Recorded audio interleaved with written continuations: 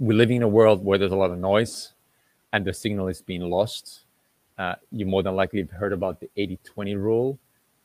So 80% of your results come from 20% of your actions.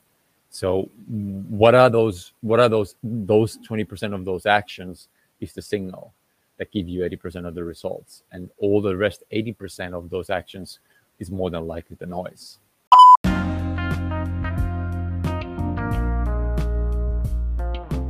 Hey friends, welcome to the podcast. My name is Tuomo Vauhkonen and I will be your host today and in the future episodes. So welcome to the Lifestyle Mastery Podcast.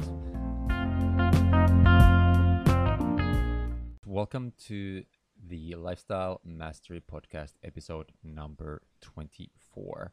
Today's episode is a solo session about 4 questions that are better than your answers. And I truly believe that's an interesting title, to say the very least. And this episode outlines 4 questions that are fairly deep.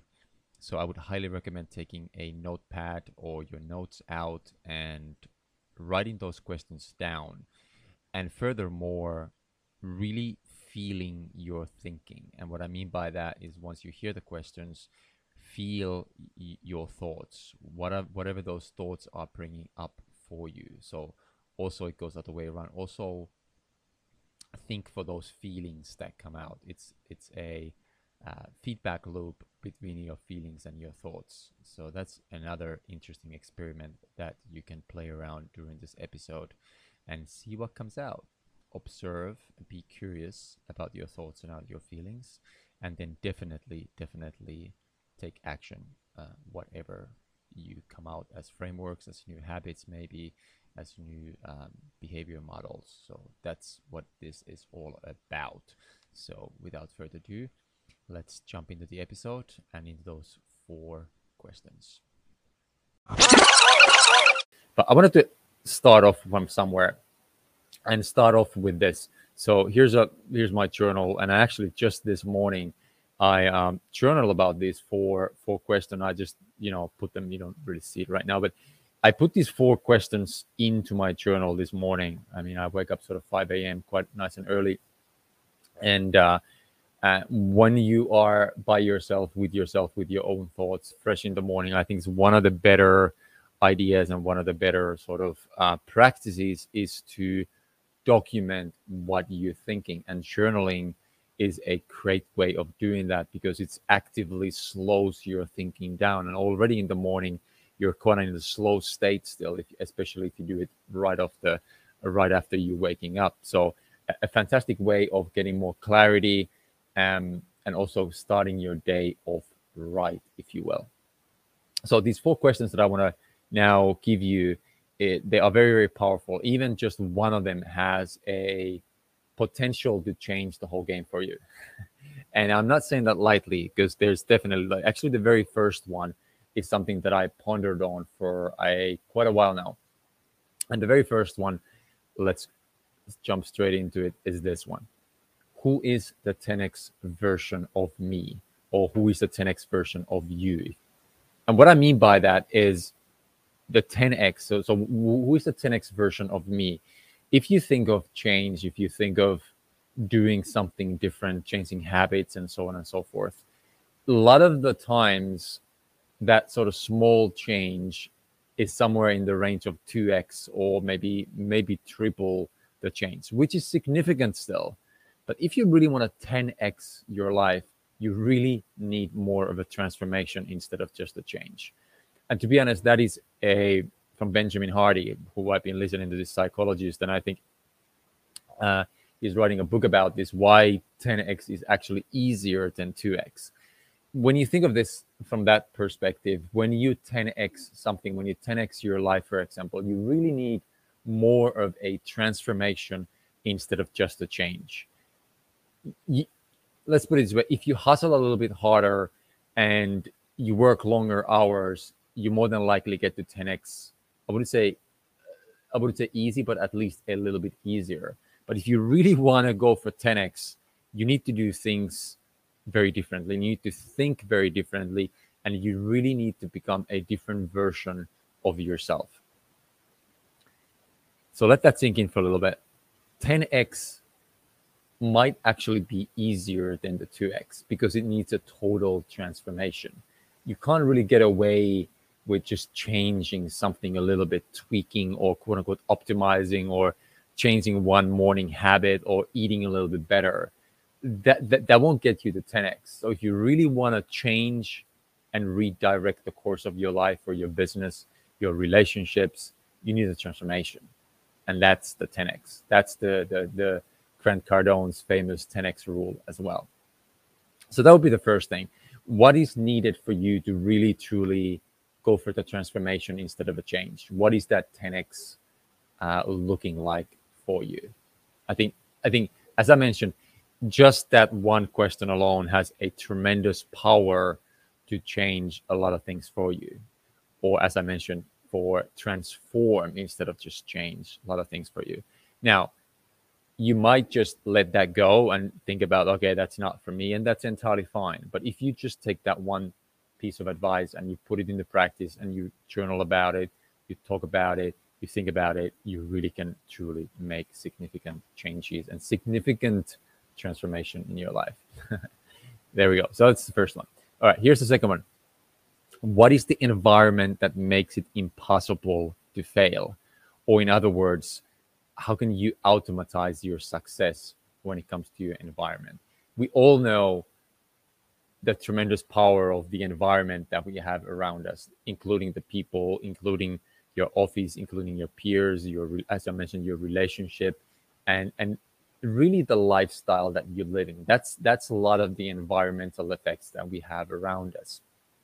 And then I also truly want to add the internal environment. What is the internal environment that you have created for yourself?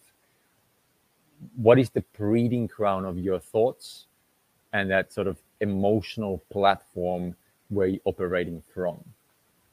Think about that for a little bit. What is the internal environment and the emotional platform where your thoughts can ruminate on? Once you recreate those internal environments, then that obviously starts reshaping your external environment. But always remember that this internal external, it's a two-way street. Whatever happens in your external environment will really quickly transform your internal thoughts and emotional well-being as well. So whatever you do in the external world, more than likely or very likely reshapes your internal world and vice versa. And I would actually argue that a lot of the times the external changes are faster. They when it comes to if you want to change something internally, when you change something externally, it actually pretty quickly reshapes the internal world. Whereas the internal changes are slow and they take time, especially to show up in the external world, right? So not to kind of confuse that too much, but what is the internal and external environment that makes it for you impossible to fail at your goals and desires? Okay. There's a second question that is extremely, extremely powerful. When you think of it and you action that thought, when you action those ideas, I think you can really, really make significant changes and working towards that transformation, as I mentioned in the beginning. Perfect. Here is a number 3. Find the signal away from all the noise. Find the signal from the noise. Or the saying it other way, if you're more emotionally aware, what is the information within the emotion? Okay. So that is another way of saying the same thing, depending your preference. We live in a world where there's a lot of noise and the signal is being lost. You more than likely have heard about the 80-20 rule. So 80% of your results come from 20% of your actions. So what are those 20% of those actions is the signal that give you 80% of the results. And all the rest, 80% of those actions is more than likely the noise. All right. And if you, as I mentioned, if you're more emotionally charged person, if you're more emotionally tuned, which is great and fantastic, yet a lot of the times you can get kind of wrapped around with your emotions and they overtake a lot of your decision making, then they kind of direct your life sometimes a little bit too much. Yet, if you find the information within those emotions, I think that can be a really, really powerful exercise, really powerful finding and discovery within those emotions. Because every emotion is energy, every emotion has information within it.